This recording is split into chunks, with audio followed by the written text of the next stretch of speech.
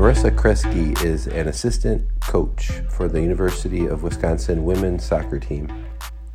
Marisa also coaches youth soccer teams in the Verona, Wisconsin area, and before being a coach was a really good player. She was an outstanding player in Maryland growing up and played for the University of Wisconsin women's team.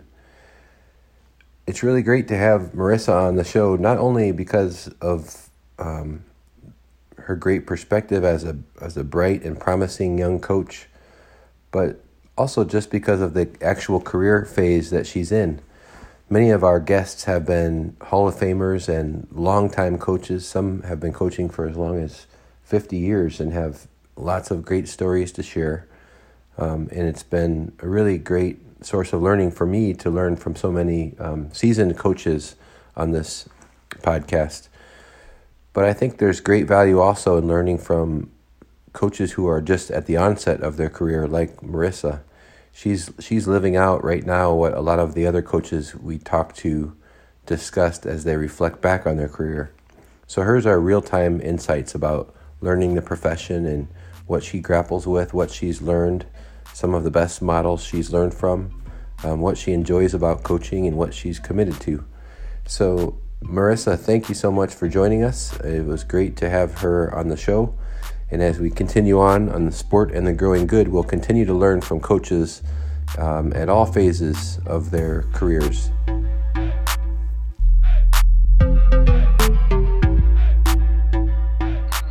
I think growing up, I was really lucky to have a lot of great coaches. I was exposed to a lot of different types of coaches.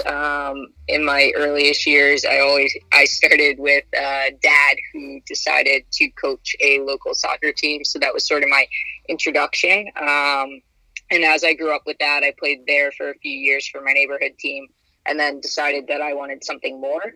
I wanted it to be a little bit more competitive, and that's when I moved to a bigger club. That was about an hour or so away from my house. And that's when I first got exposed to really competitive club soccer. And the woman that I had at that club, she had a very successful career herself as a player, and as a coach, she set very high standards for us as a young age.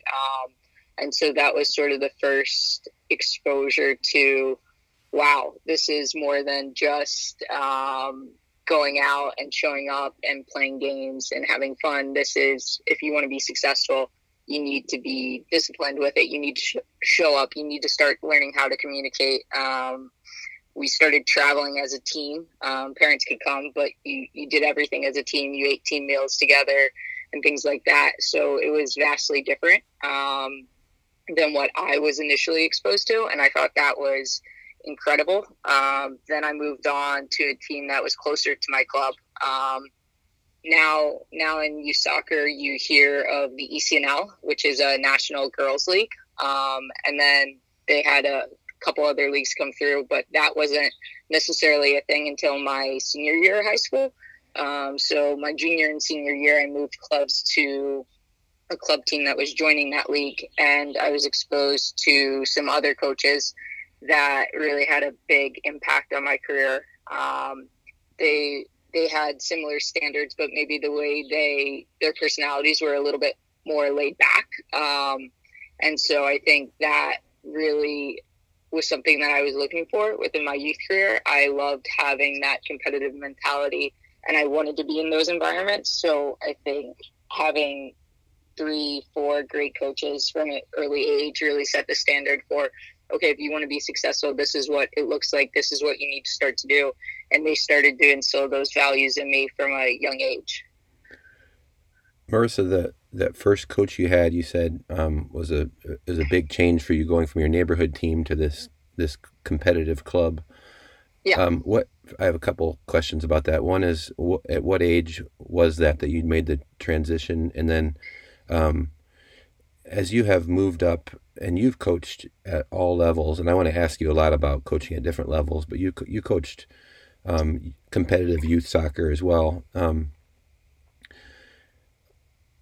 As a youth coach of a competitive level, to what extent are you considering like the kids' developmental stage? In other words, how you talk to a 20-year-old on your team at the University of Wisconsin about a given strategy or a way of practicing versus talking to an 11-year-old girl in Verona, Wisconsin. How can you? That's a lot that I just asked you. But first, how old were you when you made the change, and then how developmentally appropriate was that first highly competitive coach you had? When I was in seventh grade, I ended up making the change. So I didn't start playing soccer until first grade. So I played with that team for quite a few years, and then I decided I wanted to move on. But in seventh grade, I ended up breaking my ankle and my shin bone in a soccer game. So I had a year in which I had to sit out, and that's sort of when I made that transition in seventh grade to this competitive club team. And then the biggest thing that she taught me from an early age was it was a lot about like effort and trying hard and being consistent with what you do. It was never, yes, everybody wants to win, but it was more so the emphasis was always placed on development. And it was about, okay, how can we get better as a team? How can you be better as an individual? And what does it look to get there? So that mentality and that sort of exposure from that age on sort of impacted me a lot. And I would say that's one of the biggest things in the way I interact with my kids now, whether it's at Wisconsin at the collegiate level or if it's at Verona with my U11, U12, or even U16 girls. It's always, can you get better from an individual standpoint? How can I help you? Obviously, the communication and the words that you use, the language changes. I can talk to our Wisconsin players about tactical things. At Verona, I bring it down to the most simplistic level in terms of, okay, can you identify who has the ball? Where's the space? Where's pressure coming from? If those players can understand, if I can get them to start to understand those three elements, now is when you can bring in teammates. Now is when you can bring in decision making. But it's the same thing when I'm doing film with one of our midfielders. Okay, why'd you make that decision here? Well, where's the space? You still bring it back.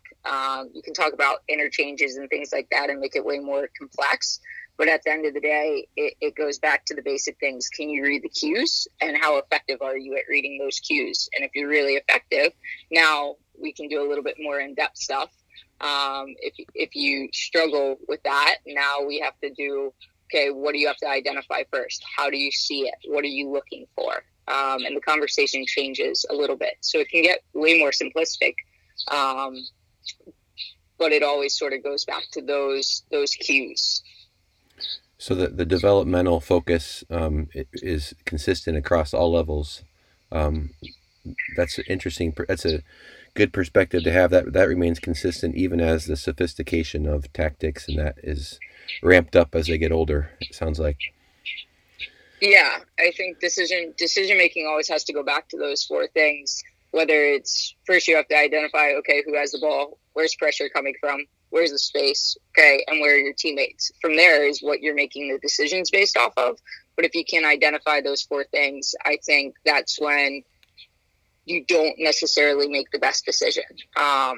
And obviously our players at Wisconsin can do it at a pretty high level and really fast. And it becomes very intricate with adding 4, 5, 6 players into it while they're playing. So they're reading a lot more than just basic, okay, I see the ball. I see my one defender's coming to pressure. I see my open teammate.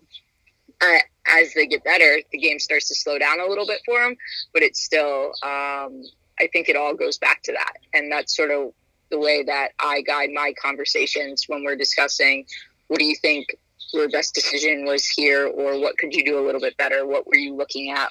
Why did you make this choice? I was interested, Marisa, in reading about you and seeing that it sounds like there's something about you that you have a natural leadership quality. You were the captain of your high school team.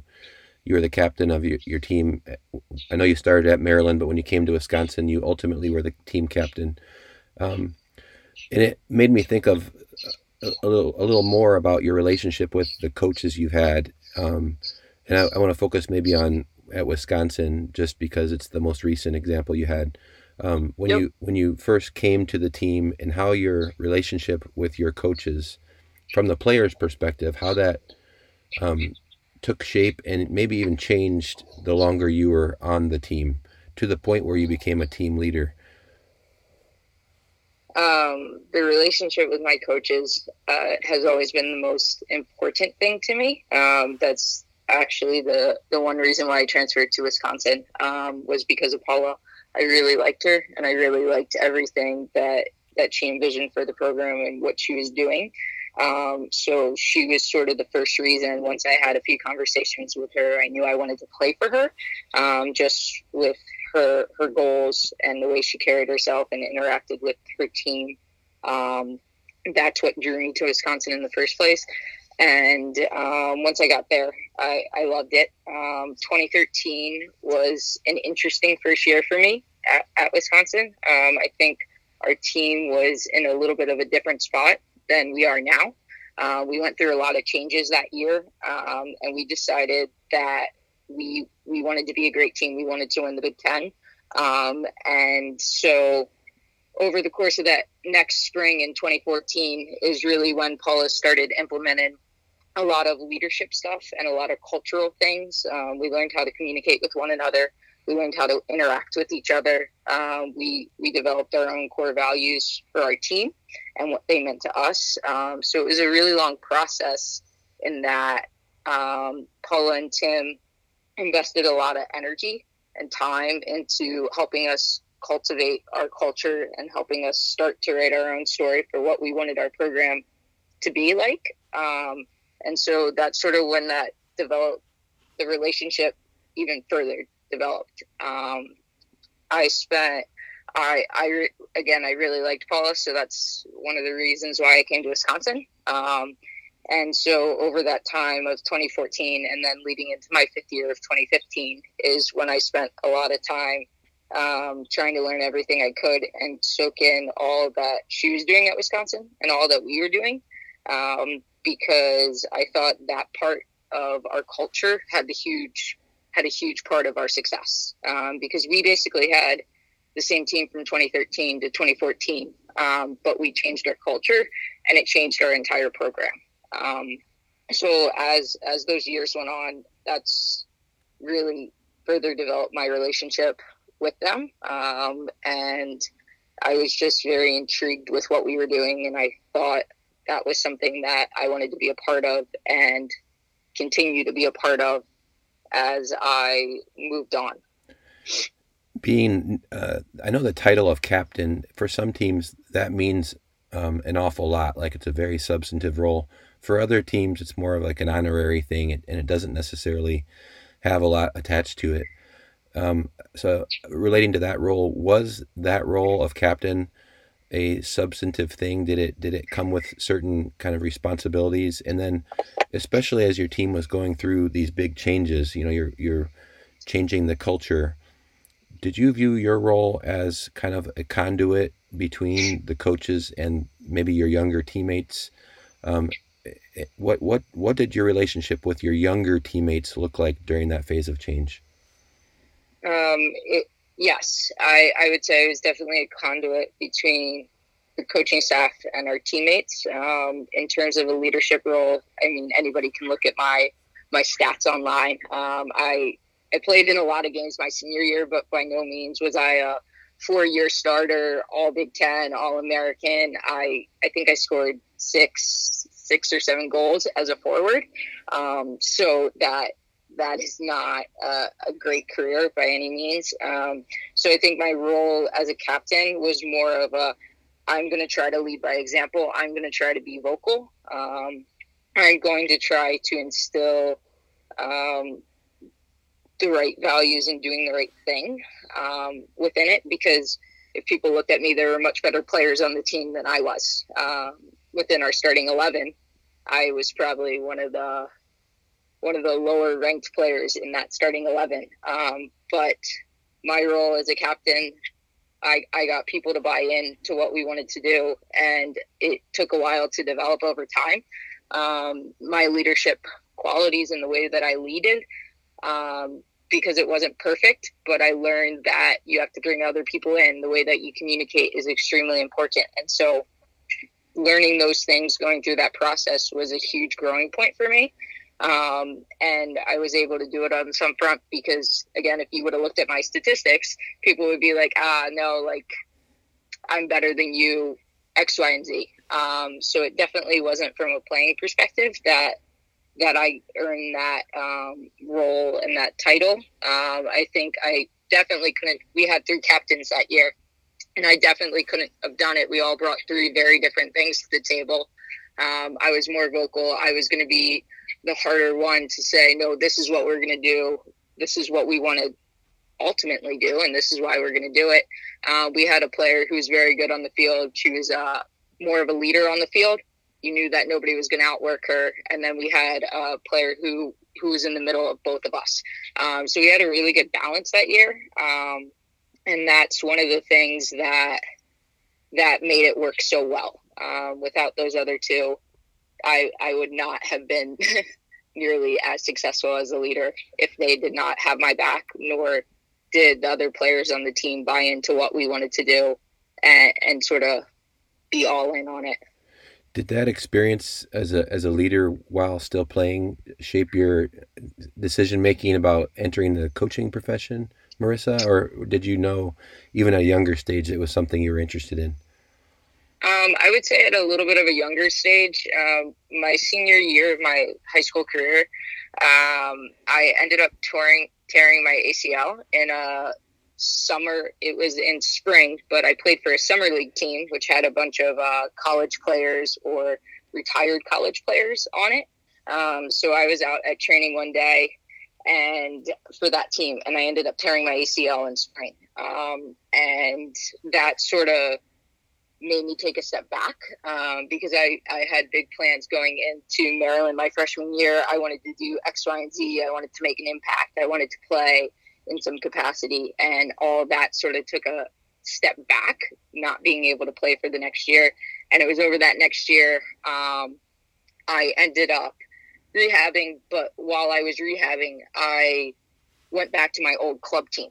And one of my club coaches who coached me growing up, she had a younger club team and a little bit older club team. So she had I think a U11 or U12 girls team, and then she had about a U16 girls team. So I would go out and actually help her with training sessions, and then as I was getting back playing, I would start to hop in with the younger ones, and it was quite interesting being a college freshman playing with U12 girls. But it was really helpful for me getting back and starting to play again. But that was sort of the first time that I was exposed to coaching, because I got to run some of the activities within it.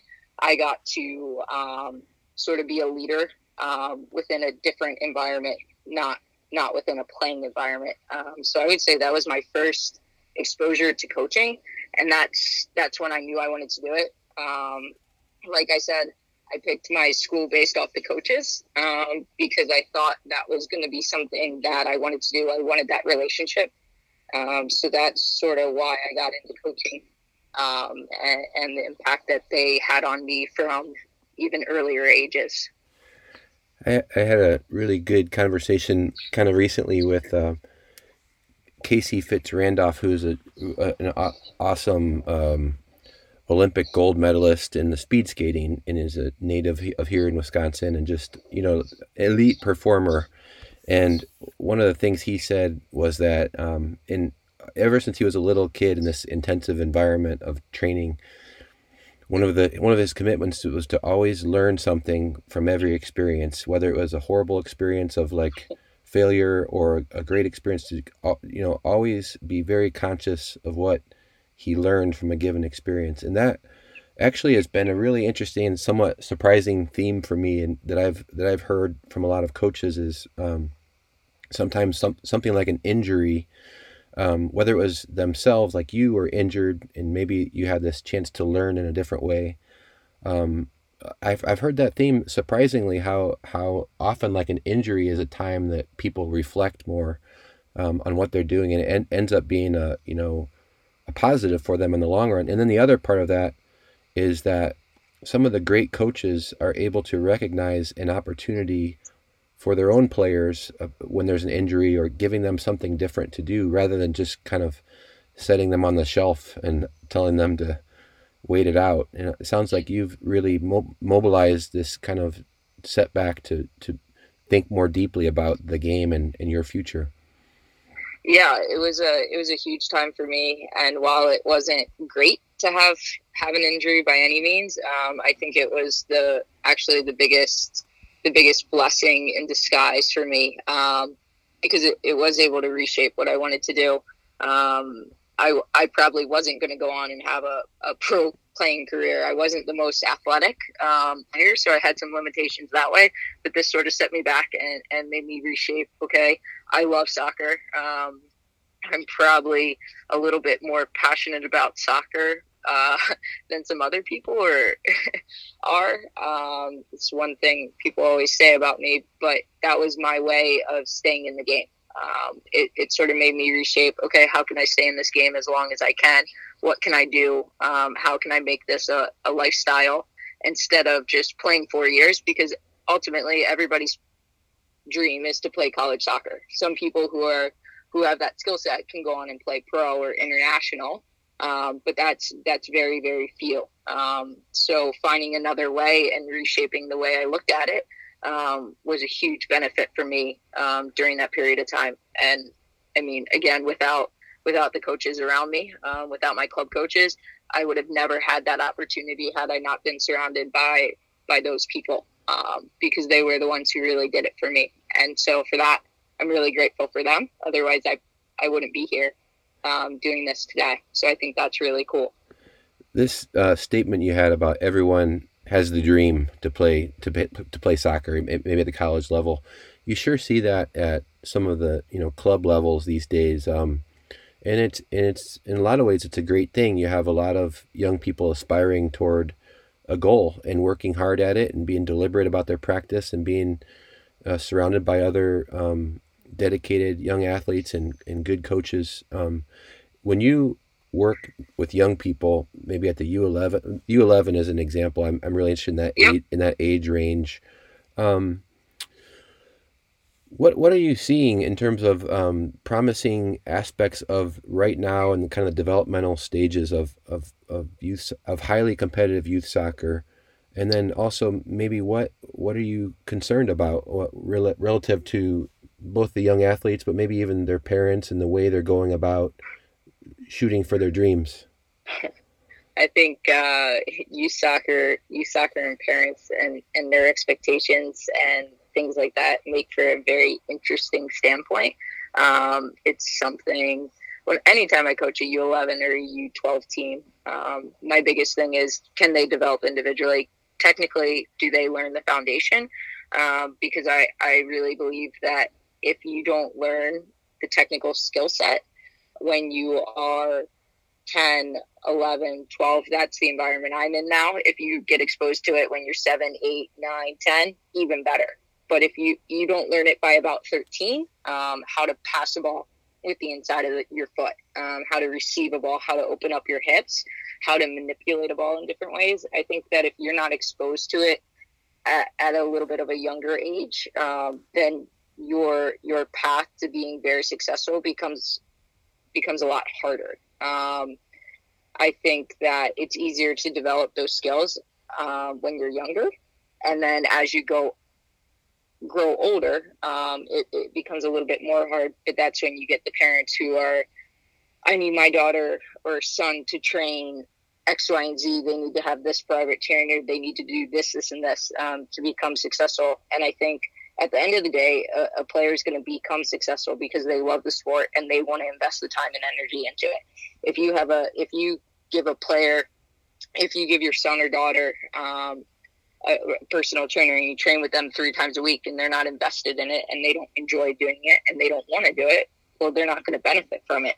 If a kid wants to go outside and play in the backyard for 30 minutes every day, they're going to get better. It might not be perfect. You're not doing it exactly right, but you're touching the ball, you're getting better.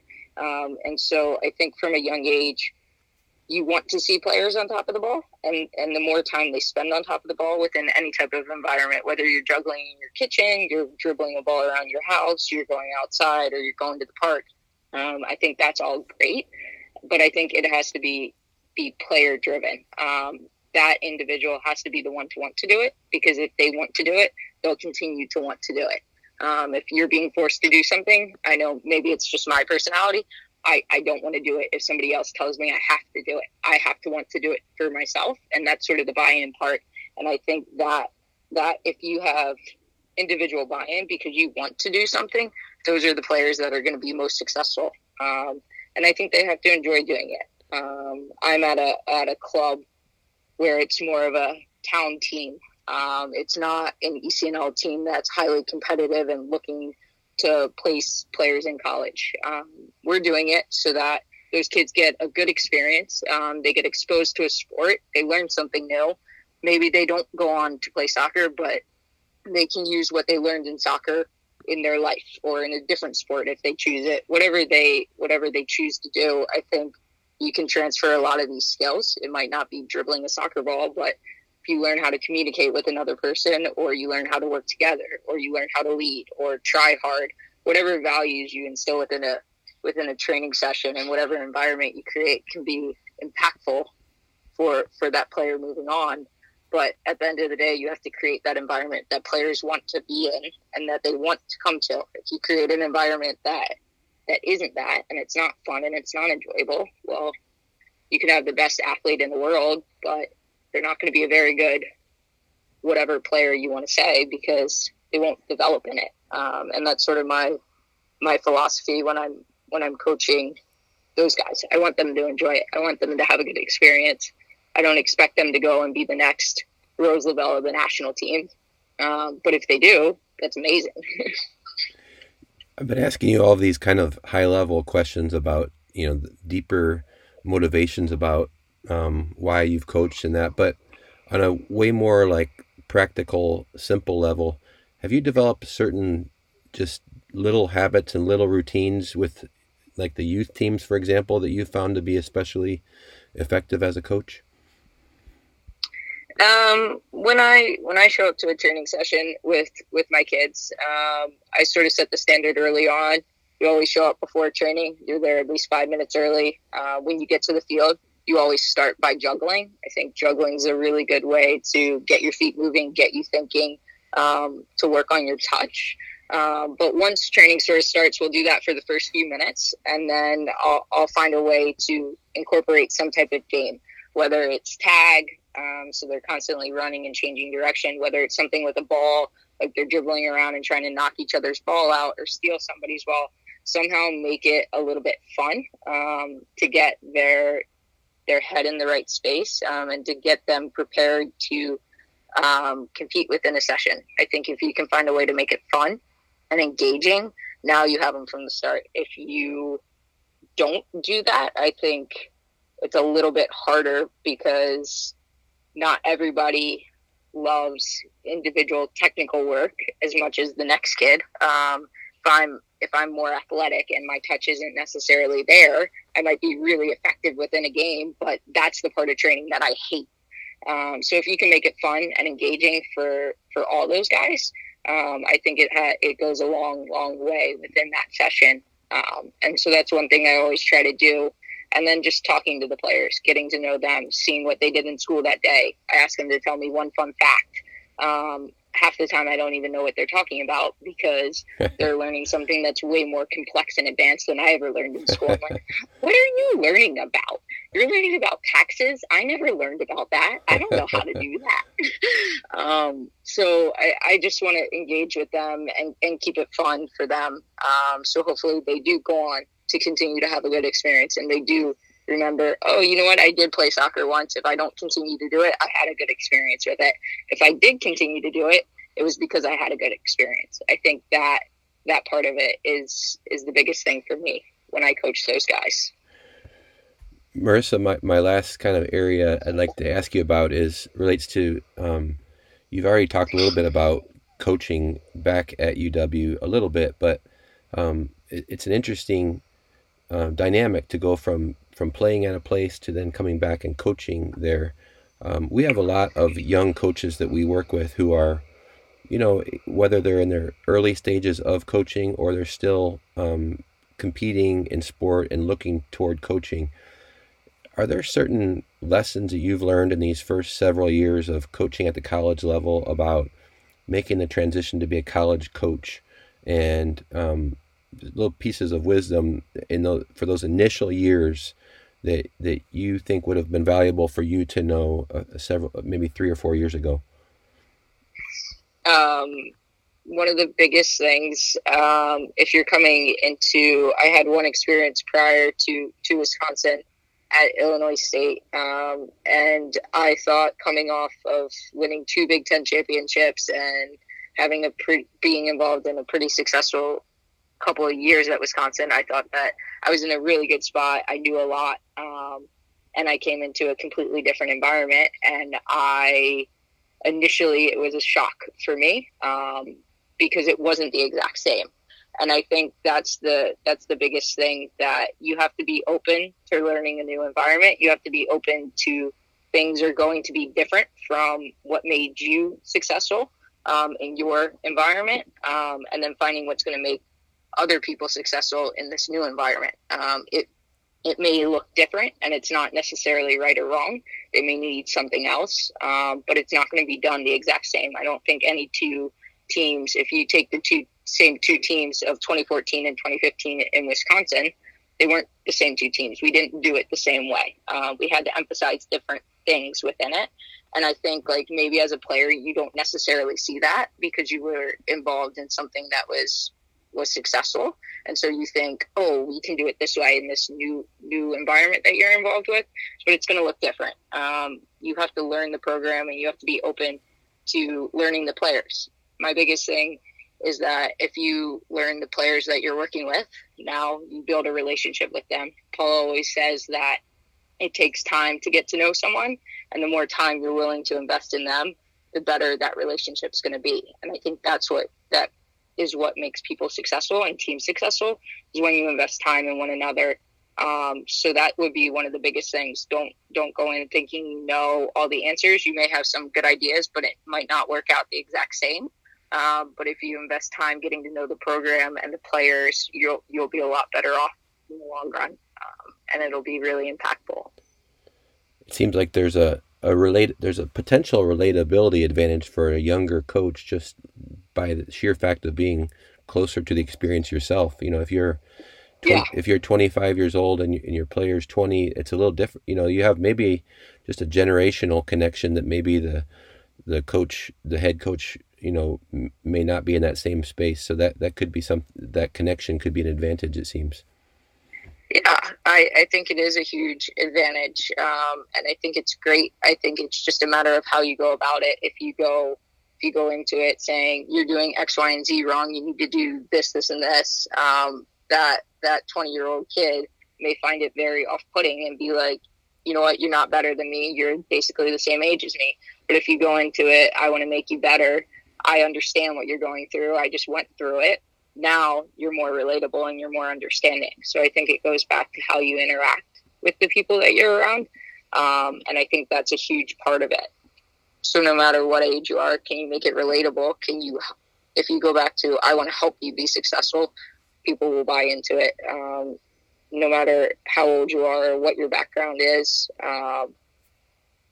they want to be successful. So whatever that looks like to them, they're more likely to be like, okay, let's do this.